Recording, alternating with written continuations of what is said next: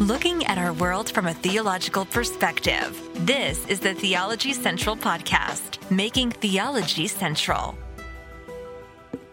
Good morning, everyone. It is Friday, October the 21st, 2022. It is currently 11:51 a.m. Central Time, and I'm coming to you live from the Theology Central studio located right here in Abilene, Texas. You see how smooth that intro goes? Isn't that wonderful? Like I hit play, the intro plays. Once it ends, I turn on the microphone. I welcome everyone. I give you the timestamp, the date, the month, the time, all of that. I give you all of that information. It's so simple. It's so easy. It's just like it's built into my brain because I've been saying it so many times. If you want to compare that, contrast that to the struggles I'm having with today's focus, that podcast series, the Today's Focus podcast series. Listen to those intros. I am having so many problems with that. I'm still frustrated by it. I am still frustrated by it. I've been what happens when one podcast episode goes bad? When one podcast episode goes bad, I know this is embarrassing, but hey, you know what? I'm willing. I try to be as transparent and open, as honest with my failures and my weaknesses and my struggles as I can be. I try to be, because I've always wanted it to be understood that I'm just a sinner with a microphone. That's all I am. I'm just a sinner with a microphone. And that's not said in some like, oh, he's trying to be humble. No, it's not even about being humble. That is just a fact. That's just the reality. I'm a sinner with a microphone. So I guess I have all of these hangups and issues and I mean, you can either try to clothe yourself in some robe of self-righteousness and try to come across as perfect and spiritual. But no, I think it's better just being honest. I've got some hangups. I have some issues. And one of my issues is this, maybe it's ego driven, but this desire to be perfect. I want to be perfect. So whenever I do a podcast episode that goes just horribly wrong, right? Like if you listen to this morning's Today's Focus episode, everything, I don't know how you feel about it, but everything went wrong in my mind. So literally in the middle of the episode, I was like, as soon as this is over, I'm going to delete it and I'll just do it over, right? Nobody will even notice. Nobody will even pay attention. And then I'll have a better product there on the internet. But then why do I want a better product? Because to make me look better. But since I didn't do that, right? Then I go downstairs and then I start having kind of like a pity party, right? It's like, you know what? I don't want to record today. You know, I don't want to do anymore. And man, I don't even know why I'm doing the podcast anyway. And then I just start thinking like, you know what? I'm just not going to do anything. I'm just going to go and focus on doing what I want to do so I will feel better. So I don't have to think about my mistake. You see how ridiculous that is? How foolish that is? And it's just amazing that no matter how long you've been saved, no matter how godly you may think you are, you find yourself constantly, if you're even halfway remotely honest with yourself, thinking things that is so contrary to a correct way of thinking. We think the wrong way. We do the wrong thing. We feel the wrong thing. We pursue the wrong thing. We desire the wrong thing. There is just so much sin still inside of us. It's there. And we can pretend all day that it's not there, but it is there. And that reality, look, my thinking there was, if you think about it, it was self-centered. It was all of my feelings this morning was self-centered, ego-driven, right? It was narcissistic. It was almost like a perfectionism, but a perfectionism about me. Everything about it was not, hey, I've died to self. Hey, I've denied self. Hey, I no longer live for self. I live for Christ. I live for God's glory. Everything I just did demonstrated that no, I still live for myself. I'm not denying myself, and I'm living for my glory, and I'm living for my honor. Everything I was feeling this morning clearly demonstrated that all of those basic elements of Christianity I was in complete violation of. Now, why am I mentioning that? Well, because of this very important reason. If you come along and take a book from the New Testament, say 1 John, and you're like, hey, look, this is the test book. This is how you know you're saved. You got to follow all of this. Well, anyone looking at 1 John and looking at some of the things I was feeling and thinking this morning would draw the conclusion that I wasn't saved, or I would draw the conclusion that I'm not saved. Or if I took the Sermon on the Mount, which some people basically act like that's a test to prove whether you're saved. Your obedience to the Sermon on the Mount proves whether you're saved or not saved. If I did that, I would come to the conclusion constantly that I'm not saved if I'm even remotely honest with myself. And I know the people who say 1 John or the Sermon on the Mount is a test. They would say, no, we're not saying perfection. Well, look, so you're telling me here's the test and I failed the test 24 hours a day, 7 days a week. But as long as I'm trying, as long as I'm moving in that direction, it counts. Well, that's not really a test. That's not a test. A test says get the answer right. And we know what God's law demands, because when you look at 1 John or the Sermon on the Mount, it's law. And what does God's law demand? God's law demands a personal, a perfect, an entire, and exact, and a perpetual obedience. And I fall short of it.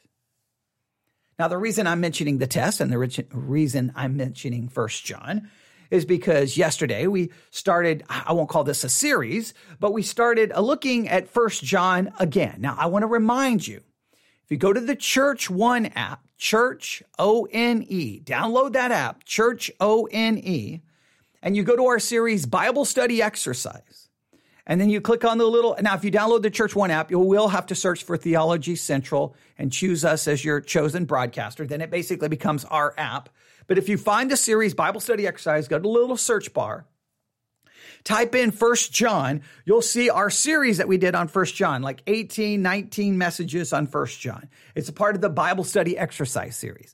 You should listen to that because I make an argument that 1 John has been mishandled, misapplied, and been basically used to abuse Christians to create doubt, fear, and possibly discouragement, and possibly disillusionment, and possibly even leading people to deconstruct their faith. Because according to the way people handle 1 John, hey, this book, this proves whether you're saved or not saved.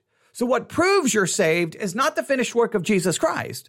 What supposedly proves you're saved is what you do and don't do, and how you do it. Well, that to me destroys the entire saved by an imputed righteousness, because you're telling me I have to look at the practical righteousness to prove that I'm saved.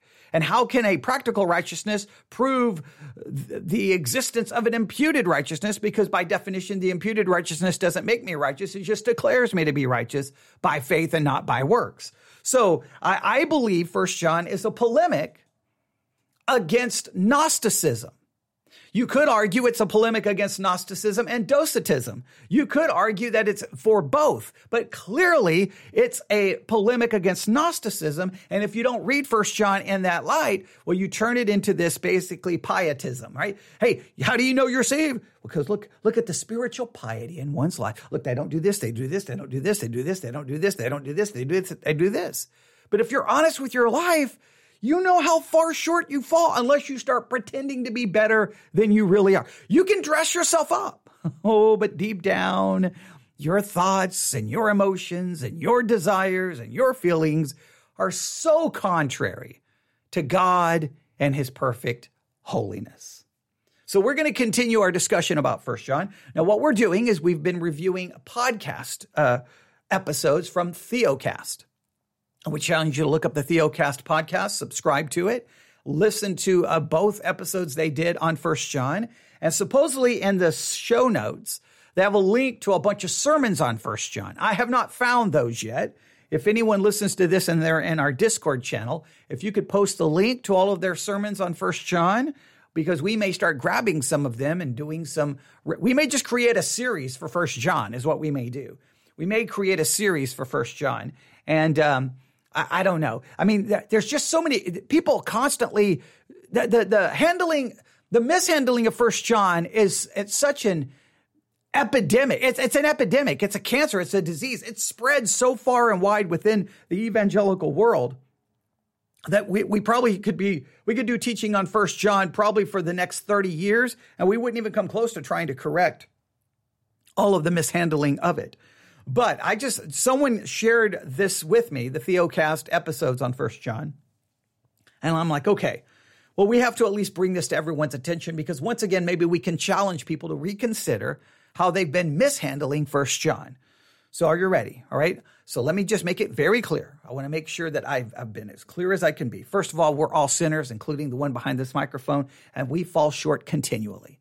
And any test you give someone to test their salvation, if they're even halfway honest, they're going to fail that test unless you so minimize the test that it becomes meaningless. Because when you give a test, you're giving people God's law. And what God demands from his law is perfect, exact, entire, perpetual obedience. You fall short of that. The only hope, the only assurance in your salvation is the finished work of Jesus Christ and his imputed righteousness, the imputed passive and active obedience to your account by faith alone, not by works. I cannot stress that enough, all right? And I believe 1 John has been mishandled as some kind of a test book to cause people to question or doubt their salvation, when I believe, this is very important, it's a polemic against Gnosticism with elements obviously directed towards Docetism. All right, go listen to all of our series, but now we're going to go back to Theocast. I thought this was like a full podcast episode. It's only 12 minutes long, so I'm kind of disappointed in that. I didn't realize that until just a minute ago when I looked down and saw that. I'm like, wait, they only did 12 more minutes? Why is it only 12 minutes? I don't know. I mean, because they made it feel like that part one, they didn't get near as far as they wanted to. So then I guess, is this part two? I don't know what this is, but it's only 12 minutes long. And remember, I don't review the audio in advance. Sometimes that turns out to be a bad thing, but I always like to listen to it with you and see what we're going to discover. So thinking caps on, Theocast. They're going to continue to talk about 1 John. I think what they did is they completed the episode and then just did some, I don't know. I don't really know how they put it together. Maybe they're going to explain it. Hopefully they don't spend too much time explaining it because they only have 12 minutes. And I want us to get something else out of this dealing with 1 John. So here we go.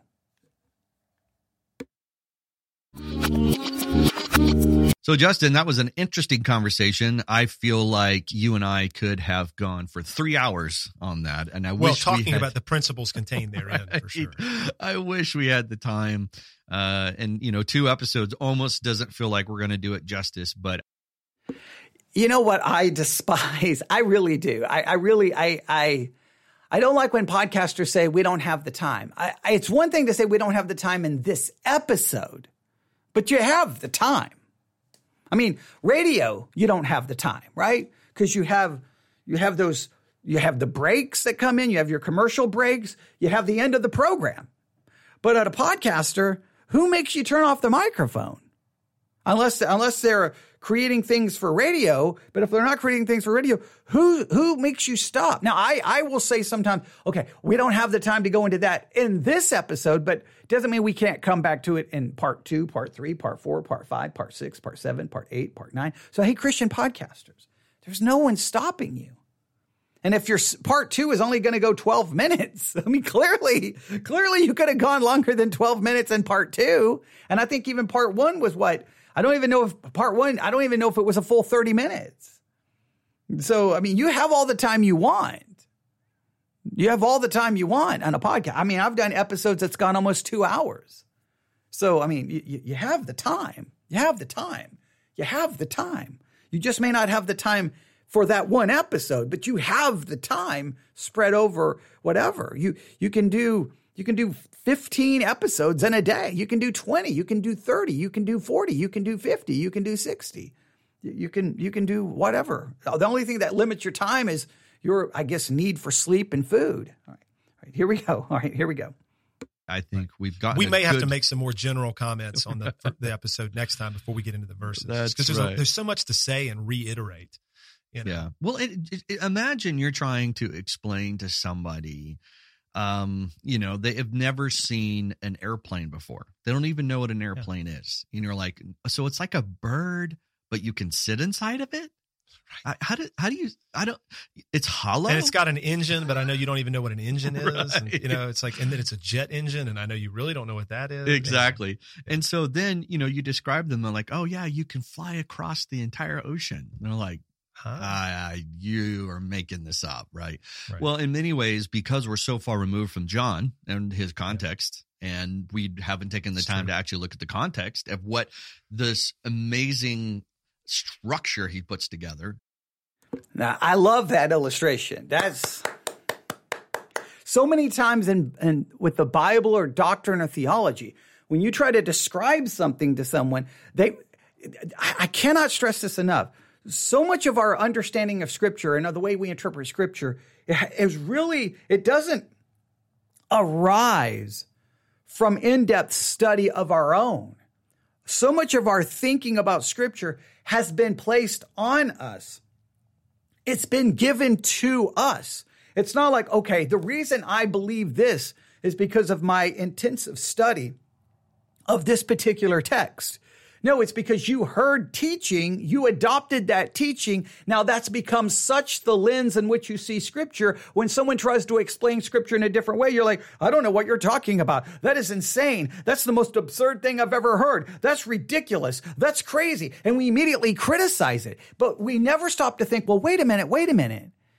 The conclusion that I'm fighting for, is it based off years of extensive study of the text, the history, the language, or is it simply because, well, I heard this sermon or this sermon or this sermon?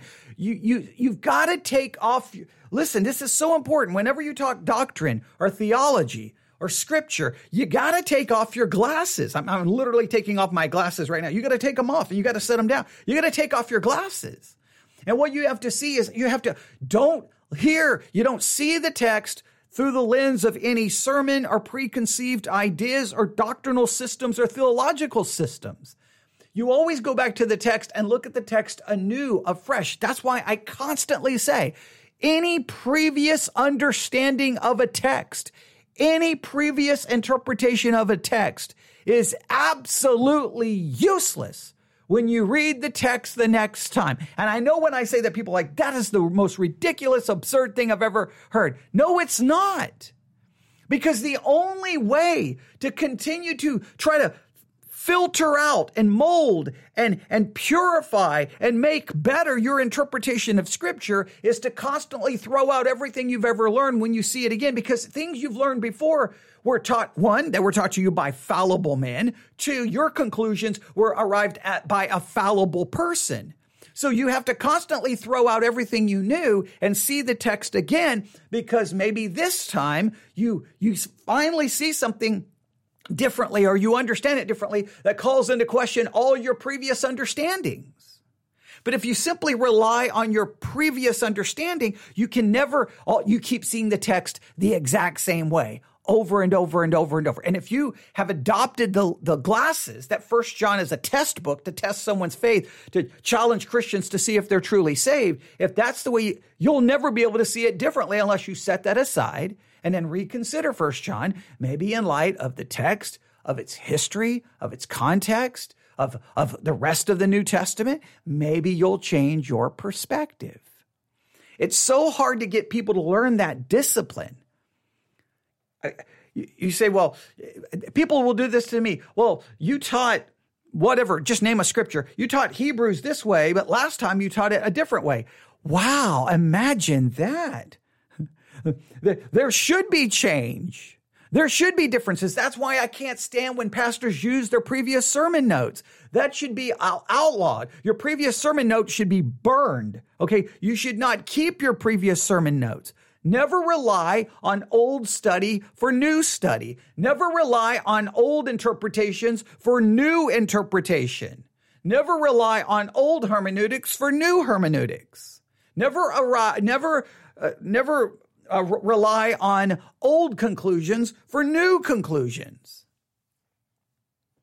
The text deserves, it is the word of God, it deserves your new and full attention. And it deserves you setting aside all preconceived ideas and previously held ideas for new and fresh study. Oh, I can't stress that enough. But sometimes when you try to explain it to people, that they can't see it. They're like, what are you talking about? What? That's ridiculous. No, that can't be. It can't be that way. And it can't be that way, not because you studied. It's because you were just relying on what you've been taught or what you've heard. You can't do that. You cannot do that. Then you go in and you're like, well, yeah, no, this is what I think it means. And it's like, you missed the whole thing. True. And I want to comfort people with this. I gave some of the background to the letter, but if you give the letter a thoughtful reading, this stuff becomes very clear. Yeah. Because he addresses all of these things. The fact that Christ came in the flesh, he pounds that drum a lot. He beats the drum of, don't deny that you have sin. And that how you live matters, so that becomes clear. And then it's obvious that there are people who have left the church, who have left the saints and have left the faith and all of that. So it's not like we're just completely going extra biblical in historical sources, proto-Gnosticism and all of these things and Docetism and everything else to try to explain all this.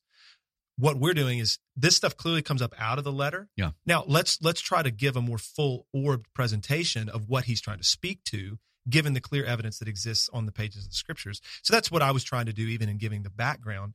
And my understanding of those things is by no way unique to me. Yeah. I mean, these are well-documented things: proto-Gnosticism and the Gnostic heresy, and also Docetism as an early heresy as well. Yeah. And then the fact. I find it funny because he does the same thing.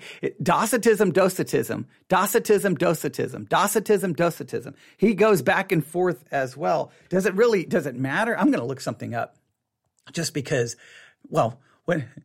that's the reason we do these, because I react to things in real time. Okay, here we go. Docetism. Okay, Docetism. Okay. Cetism. That's a completely different way of saying it. Cetism. Okay, what? Hang on. Cetism. Okay, well, they're just saying Cetism. I don't know why. I'm going to do a refresh here. That's not even, what is that? Okay, that's not, let's try that again. All right, here we go. Hang on, let's do this. Here we go. Docetism. Docetism. Docetism. Well, he's saying it differently than I. Okay, so we have Docetism, Docetism, Docetism. Docetism. Literally, if we were to, it sounds like D-O-W, do, C-S-E-E-T-I-Z-M. Docetism. Docetism. Wow, have we all been saying it wrong our whole lives? Docetism? Docetism, Docetism. What's the correct way? Docetism. Docetism, Docetism. Wow. Okay, maybe have we all been saying it wrong forever? I think even in seminary and Bible college, and they didn't say Docetism, Docetism, or Docetism. That's, I guess, Docetism. They just really emphasize it in that pronunciation. Docetism. Docetism. That's interesting. Okay. Not that it matters. I just find it funny that he's kind of fluctuated back and forth when how he's saying it. I realized I was doing the same thing in part 1, and I think I'd already done it in part 2. I think I said it 2 different ways. I guess there we go. That's the end of the broadcast. We've learned something, so I'm going to stop while I'm ahead. Okay, no, let's continue. The fact that there has been apostasy, the denial of Christ and the leaving the church going on, is obvious from the letter.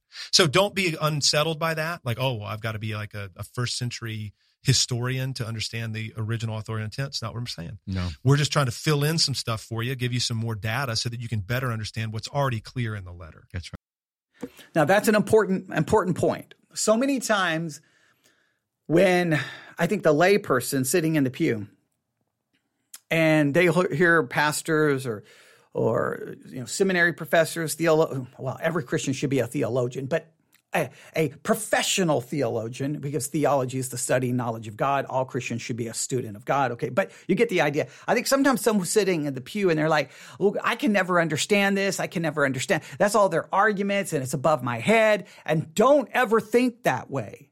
a lot of the discussions about 1 John has nothing to do with reading, books about historical context. A lot of it is just by making doing a clear and full observational study of 1 John. Remember, Bible study is 99% observation, 1% interpretation. I really, really, really, really believe that. You've got to do observation. You have to observe. Your outline is not interpretation. It's observation. Everything. If you've followed our study in the book of Amos and all of the steps I've given for the comprehensive, book study method, that is, so much of it is observation, observation, observation, observation. So if you will observe 1 John, not just key on the verses that everyone says, see, that's the test. But everything, you start going, wait a minute here.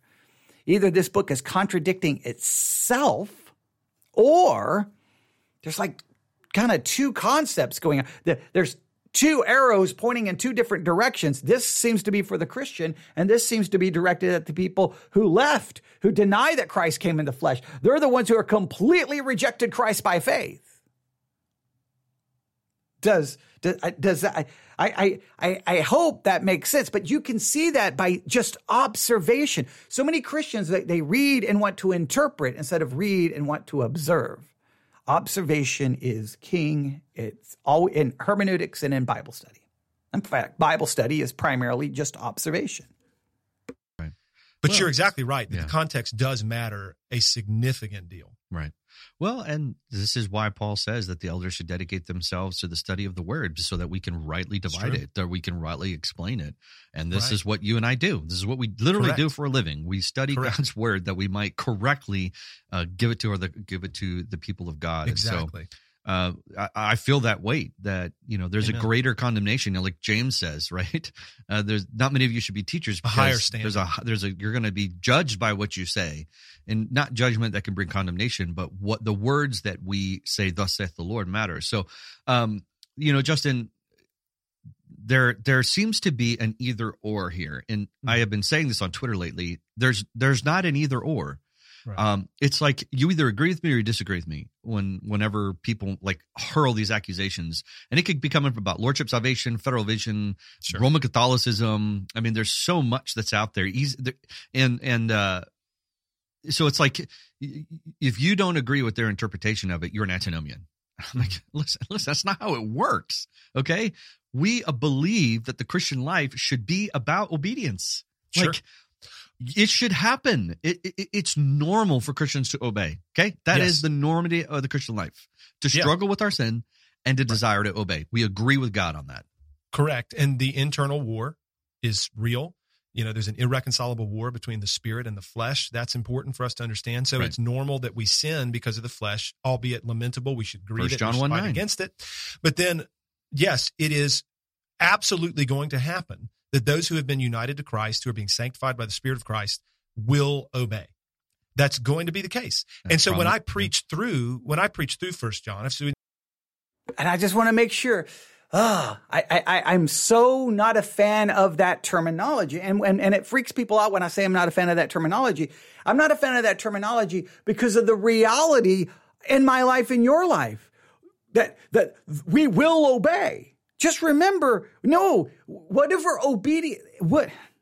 when we say we will obey, whatever obedience you point to, it is a corrupted obedience. It is an incomplete obedience. It's whatever obedience you point to and see, Christians will obey. That obedience is a messy obedience. It's like a little bit of obedience mixed with a whole lot of poison. It's like, how much rat poison do you need to put in a glass before the whole thing is poison? Right? How much rat poison if I just put one drop of rat poison in a glass of water, you're going to drink the water because you say that 99% of the water is pure? No, it's corrupted. My obedience in its very best is corrupted. It's tainted because whatever obedience shows up in my life, remember what it flows from a life that in its very nature has a depraved nature. So I may do something that appears to be obedience, but in reality, It could be for self-glory, for my own. It's because I'm doing something that I think is advantageous to my own life. I'm not doing it for God or for glory. Or for God's glory. I'm doing it for self or my own glory.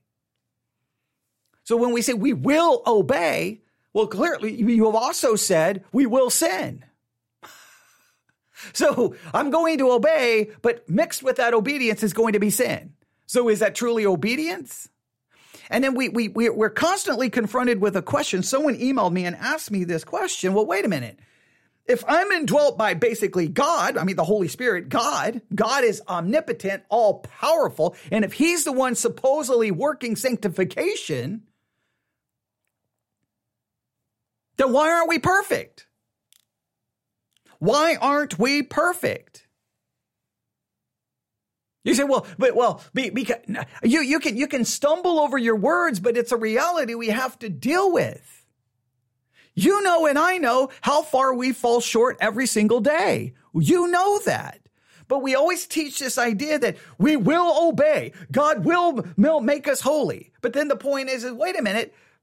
Look at all the sin in every Christian's life. So is God making us holy? And if it is, why? So if God's the one doing it, then why are we made? I mean, if God's doing a work, wouldn't it be a perfect work? I say, well, God goes through a long process, right? And it starts from the moment of salvation and it concludes in glorification. Great. Why does it take God so long to finish the work of sanctification? You say, well, we can fight against it. Okay, so God can't overcome my will. God can't overcome there's thousands of questions here. And when you ask those questions, everyone goes crazy. Like, oh, you're an antinomian. You are an easy believism. You believe in free grace. Calm down. These are questions based off reality. These are not questions to have you go through a panic and hyperventilate and lose your mind. It's to make you go, well, wait a minute. These are questions, and I'm going to reach over and pick up a pencil because, whenever I start thinking, I have to have a pencil in my hand. These are questions that any rational, reasonable, thoughtful, I'm going to use the word not in the way it's used in culture, but awake Christian, when I say awake to the reality around them, awake to the reality internally inside of them, will be like, man, I've been a Christian for 10 years, 15 years, 6 years, 5 years, and I continue to sin. And I continue to sin. And I just got into an argument with my husband and I said this, or I felt this, or I snapped at my kids and I provoked them to wrath and I'm not very forgiving and I'm not very loving. And man, I was rude to that person at the drive-through window because they didn't give my food the right way. And I was a jerk. And I was running a little late to work and I lied to my boss and said it was something about traffic when it was reality. I just woke up like all these little things we do, And at church, I pretend to like these people, but there's some people there I just can't stand. Like there's a million issues in your life and you know it. But then we'll turn around and go, the Holy Spirit, he's inside of us. He's given us power. We will obey. Okay. So you're going to point to what? Incomplete obedience as obedience? You're going to point to corrupted obedience as obedience? Now, I do believe we should desire. I do believe we should pursue. I do believe we should struggle. I do believe we should fight. But I know it's going to be failure after failure after failure. So where is my hope? Where can I rest? In the perfection of Christ, in his finished work.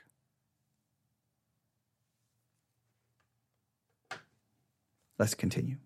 Do a lot of this today. We can maybe do a little bit of this, in the episode for next week. We certainly can. I mean, in no way are we saying that obedience to God's commands, love for the brethren, all those kinds of things are insignificant. Of course, we need to be doing these things and we need to talk this way, but we do not need to threaten the saints in order to produce that. That's not how John's operating. John is not threatening, like you said. He's not aiming the arrow at the saints. He's aiming the arrow at other people. And then in reality, what we do, third use of the law, we look to the law as our guide for how we're to then live and conduct ourselves in the church. But we do that not out of fear, right? That's 1 John 4, that's Romans 8, other places. We're not been given a spirit of fear, but we have the spirit of adoption. And perfect love, the love of God for us, drives out fear. We look at the law and we can actually look to it as good because it doesn't condemn us anymore. And we don't have to be afraid of it. And that's a huge thing. Yeah. People, the third use of the law, I fear, John, is very misunderstood. Yep.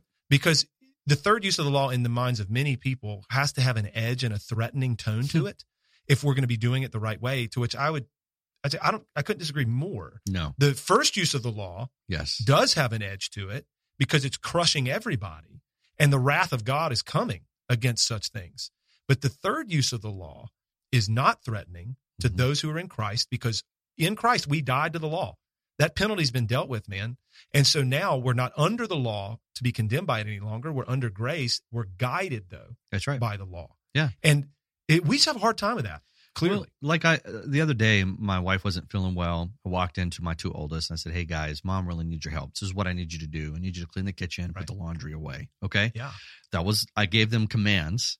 Yeah. But imperatives. Right. What did I motivate them with? Hey, this is a great way to love your mom. That's third use of the law. This is a great way to love your God, right? Right. Not out of fear, not out of condemnation. Right.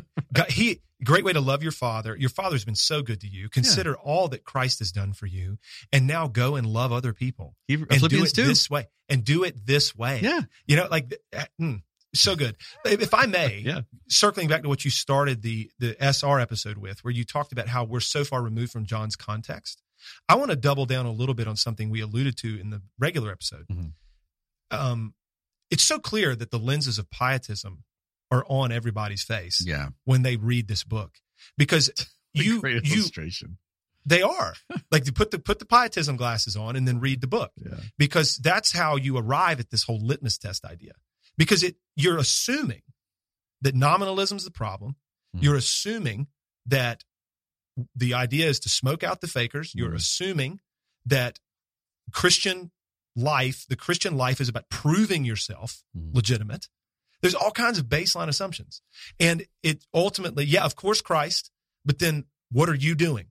You know, like, you're assuming that as well. And without those lenses on, I think an honest, as much as possible, an honest, objective reading of the letter, given how we tried to illustrate the boat that John's holding everybody up in, he's floating everybody in this boat, and then he's giving them some things. I really don't think it's difficult to see. And our congregation, John, I think I had 14 sermons through the letter or something. I mean, it was wonderful, because it was one of my favorite books I've ever preached. It was one of the most beloved sermon series in the history of our church, it and Genesis probably. And it's like, everybody was like, hey, this is so clear. Yeah. Like, this is great. Yeah. To go back. Well, congratulations for him, because my experience has been, what are you talking about? That can't be right. It's wrong. You're wrong. That my experience hasn't been like, oh, wow, it's so clear. This is so awesome. Maybe I need to listen to his sermons on 1 John to figure out everything I did wrong. Okay. Because even in my podcast episodes, it's not well received. It's not like you're immediately condemned as a liberal heretic who, an antinomian or whatever other words are leveled at you. So I'm congratulations for him that his entire church was able to go, you know what, 1 John, we've all mishandled it, and we've all been looking at it through the lens of pietism.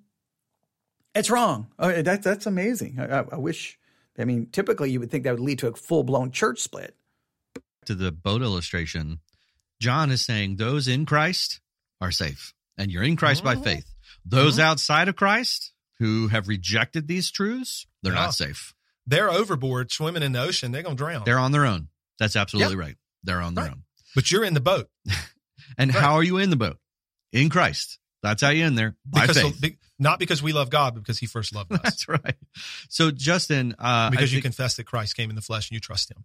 Yeah. So, this goes back to some stuff we've done recently. And I just want to mention it now, that when you don't view scripture this way, which we would argue, this isn't new.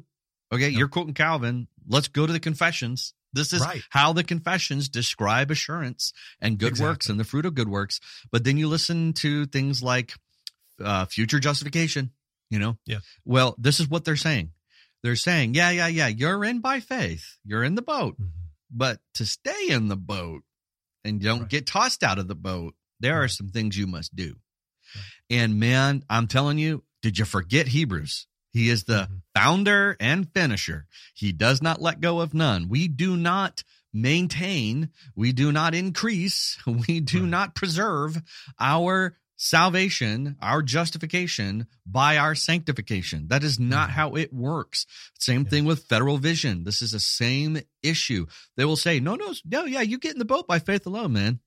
Sola fide. Absolutely. You're in the boat. Right. But if you don't obey and hold to the covenant, and you don't keep faithful to the covenant, you won't make it in the boat home. Mm-hmm. Right. Just like, what's keeping you in the boat? This is the greatest thing about 1 John. You know what's keeping you in the boat? Jesus. Amen, and he's super powerful, like the most powerful being. I'm not staying in the boat by being faithful to the covenant. I am not doing good works so I can get to the final justification because I have my initial justification. Church, this is so important that we fight this. It is junk theology and it needs to go in the trash. All right, I'm done. Rant over. I don't really have anything to add to that at the moment. I've got a lot more to say about 1 John, but I think we'll save that for next week. Yeah. Yeah. And we may reiterate a little bit of this that we've talked about here for everybody. And then we're going to get into some of the passages and verses in particular that people often struggle to understand correctly. Yeah. And like you said, and we acknowledge, we're going to explain those verses in light of the whole. So I hope that this one, for those of you who are partnering with us and who are the SR members and love us and support us, thank you. I hope that this first episode was very encouraging to you. And then having that context and that understanding of the letter as a whole, I hope the next one is helpful to you too. I am tempted, I'll just say this now, and your guys' financial support will allow us to do this. I'm tempted to take these 2 episodes transcripts and turn them into a handout for you guys. So you could say, here, scan this QR code if you want to listen to the episode. Here are the notes if you want to read it. And keep supporting us as well. And then what we can do is take like my sermons through 1 John, John's sermons through James, and turn them into like expositional commentaries. Yeah. We could just take those and transcribe the sermon audio, edit it, turn it into a volume. Yep. Could be useful. Anyway. Yeah, if anybody has experience doing that, let us know. We could use the help. Love you guys. We'll see you in the app, and Lord willing, we'll see you on the podcast. But more, my preference would be I'd see you in the new heavens and the new earth. Amen. May God be with you. All right. That is Theocast. Again, I would tell you to subscribe to the podcast. They mention SR. And SR, I guess it's now, look, I understand it. But I have to at least mention this. The SR is you join, I guess you join this club, right? Semper Reformanda, and continue. I think that means like continuing to reform. I'm probably saying the second part wrong. But you join the Reformation, and here's how it works. If you give them $5 to $14 a month, you become an advocate. And you get, I guess, the SR podcast and the SR groups, local and online. If you give them $15 to $49 a month, you become a builder. You get the SR podcast, the SR groups. You get to download all ebooks. You get to download all study guides. You get a 15% store discount, and you get 2 different Theocast stickers. For $50 plus a month, you become a reformer, and you get the SR podcast, the SR groups online, download all ebooks, download all study guides, 15% store discount, 2 different Theocast, copy of all paperbacks, and the Theocast coffee mug. So sometimes when they refer to content, I don't know if some of that content is only for the people who pay that money to get the content, and you know my feelings in regards to that. I don't understand that at all. I don't. If the podcast should be basically a part of the church ministry, right? And then the church should help support it. And then you can ask for donations. They got a big donate tab. I'm all for it. We have a donate tab. Church One app, Sermons 2.0 app. If you look up Theology Central, you'll see it. If you go to theologycentral.net, you'll see our donate tab. I got no problem people asking for donations because why? It costs to podcast. It does. It costs money. I just have a hard time placing any content behind a paywall. Or like, hey, you get this podcast, but if you want more. Now, I don't know when it says the SR podcast, I don't know if that means that's placed behind the paywall. And then ultimately it goes to the free podcasting apps. I don't know. I haven't got it all worked out. But the fact that there's these groups and I've watched this happen before in other Christian podcasts where, hey, you get the first 30 minutes free, but if you want the rest of this discussion, you have to become a reformer or you have to become something by giving us $30 a month, and then you get the rest. I can't ever imagine recording all the hours and hours of content I make. I can't imagine saying, hey, if you want that, you're going to have to pay me money to get it. Like I will never understand that. So, but that just... If you're interested and you want the rest of that content, I mean, $50 a month, you get I guess you get a copy of all of the paperbacks. I don't know how many paperbacks that is. But $50 a month, I mean, whatever you want to do. I'm not going to tell you not to. I'm just going to tell you that I have a hard time with that. I have a hard time. And I just wanted to explain some of the things that they were saying there. I think they're referencing those groups, but I don't know. Maybe the podcasts are free even without giving the money. I know some of them are free, obviously, because we just listened to 2 of them, right? So I don't know exactly how that works, but you can look it up. Look up Theocast. They have an app. I haven't looked at the app. But by all means, listen and learn as much as you can. And if you want to give them money, it would be interesting to know. I wonder it's interesting to know how Christians think about that. You go to a Christian website, and they have content, but it's behind a paywall. Whether it's a Patreon page, you have to pay $5, $10 a month, or they have extra podcast episodes you have to pay for. It sounds like most Christians don't care, and obviously so many podcasts do it, that clearly it's financially advantageous to the podcasters to do it. I mean, I can't imagine if we had 10, 15 people giving us $50 a month. I mean, I wouldn't even know what to do. I wouldn't even know.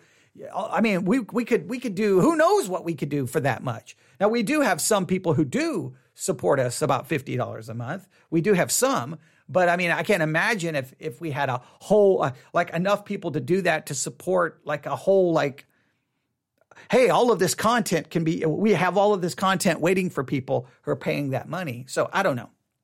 I have to mention that because it's just, I don't know. They mentioned that in part 1, whatever they refer to their club as. It just means continuing to reform or always reforming. But they mentioned that a number of times. If you're like a part of this or you're a member of this, so by all means, sign up for a month and get all the content that you want and enjoy it. If you want to pay for it. I'm just sometimes perplexed by the way the Christian world works. I just see freely I've been given, right? Freely I have received, so freely I should give. Freely I've received the grace of God, the mercy of God, the salvation, so I should give. Okay. That's okay. Someone just explained this to me. Okay. Thank you. Because I was a little perplexed, and this is the reason I'm mentioning it. So they talk about how much they like their content, but stop listening as much because they start the discussion, then they go to the paid group to continue it. I don't like not hearing the whole discussion. Yeah, I just don't understand that. Look, you may, I will not even pretend they're better communicators than I am. They have better content than I have. Fine. I completely agree with that and understand that. But if you are a better communicator and you have better content, well, then wouldn't you want more people to get the better content and the better communication than those of us who are not as gifted as you are? Why should the people get those of us who are less gifted? You get hours and hours and hours and hours and hours and hours of me when the people who are better place it behind a paywall. Shouldn't the people who are so gifted be giving the people the best content of the best ministry that they can get? Why should ministry ever be put behind a paywall? Then the people are left with all of us people who are not as gifted. That's not fair to the think of it. It's not fair to the people to have to pay for the quality content, and they're left picking up the scraps of the less gifted content. That just seems so not right. It seems so not right. So, I don't know. I appreciate them talking about 1 John. I absolutely love it. I love, obviously, the direction they're going. I can't wait to hear more of their discussion. And let me make it very clear, because someone will get mad at me. No, if you want to pay them money, pay them money. By all means, it's your money. Pay them. That's fine. I just have a hard time when I stumble upon, and I just kept hearing like, what is this club? What is this club? So I just looked up the website and realized, oh, here's the groups. Here's the groups. All the way up to $50 plus a month. And I know many Christian podcasters have Patreon pages where you pay to get extra content. I've even heard some of them say, if you want to be able to ask me a question, like if you want to email me a question, then you have to join the group. Like you can't just email me a question until you're paying me $5 or $10 a month. Then you can ask me a question. What? Like you're like the Pope sitting behind the walls of the Vatican? I mean, I don't understand. I don't understand that. But I do know that it costs money. So like, I don't want you to think that I'm saying podcasters shouldn't ask for money. It's hours of work. It's hours of work. You got the equipment and then you've got your time, right? You know, if I'm off doing another job in the medical world, I'm going to be making a whole lot more money than I am sitting here, right? I could be at the hospital not far from my house. I could be, considering the different things I was in charge with in my military career, I could be in charge of departments. Okay. I could be making some serious bank. Okay. Instead of sitting here, like, you know, doing this, but I would prefer to do this because I hope that somehow I can minister to people. And I think that's far a greater pursuit. But yeah, you give up your time and your energy and your focus, and it costs money. But so I understand and appreciate that. But man, how about just give people the freedom to give if they want? How about just give people the freedom? If they want to give, they will. And if they don't, they don't. And then you have to decide what's more important. You have to make that decision. Minister to people and give them everything I have left. Give them every ounce of blood that I have. Or place part of my blood, per se, behind a wall that people have to pay to get to. Therefore, you limit who's going to get it because not everyone's going to pay. I don't know. It's just a weird world of ministry. I don't want this to turn into that. I apologize, but I was trying, like, what's this SR? They keep referring to SR. What is the SR? I don't understand.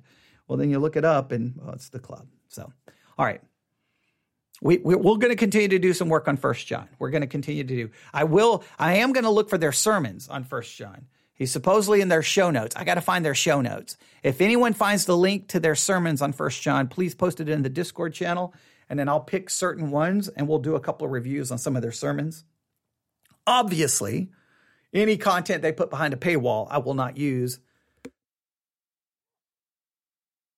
or review or do anything with that because that's behind their paywall. Obviously, I won't touch that. That would be wrong in every way, shape, or form. So they're free content, then for fair use, we can use it for critique and analysis in that sense. And I'm trying to get you to go subscribe to their podcast.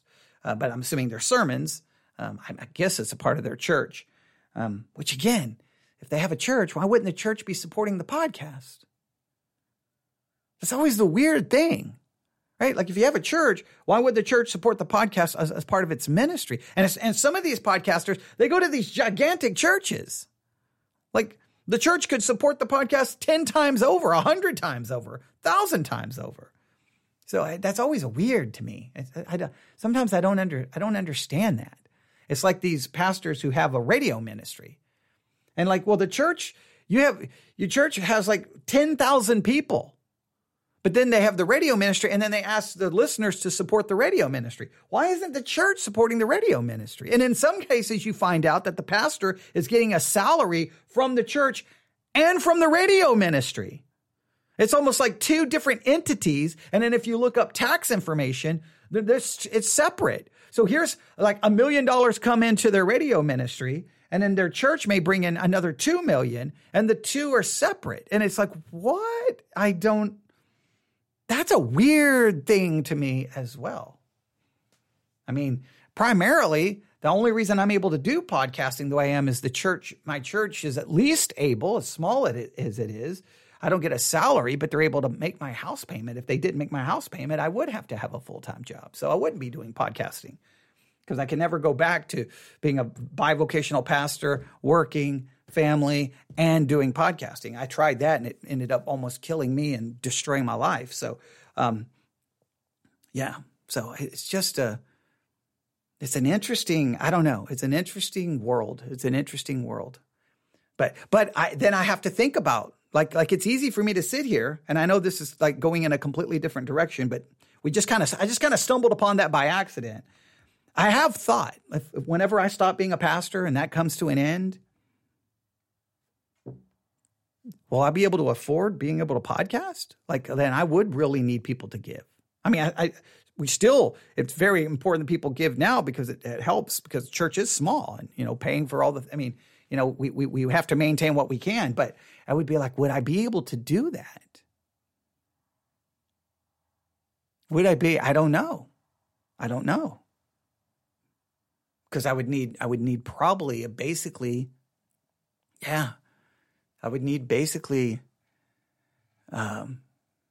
don't know how much. Yeah, I would have to bring in a certain amount of money per month. So yeah, and I think other podcasters are in the same boat. Like, hey, I can't do this unless basically I'm being supported by it. So I can understand that. Like, how do you work that?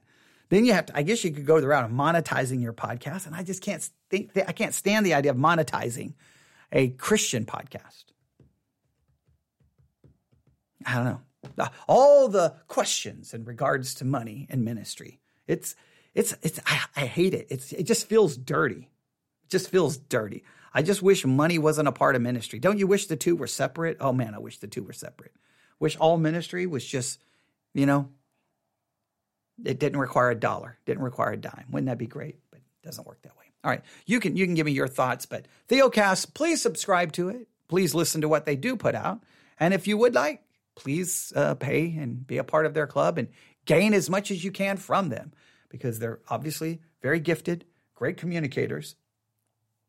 So if you can gain more from them, then by all means, don't miss out. Take advantage of it. That's what I would say. Take advantage of it. All right. Thanks for listening. I was really hoping they were going to say more about 1 John. That kind of, in a sense, repeated a lot of what we've already talked about, but that's okay. If we can find the sermons, that's where the gold may be. And we'll see if we can review a couple of them. All right. Thanks for listening. Everyone have a great day. God bless.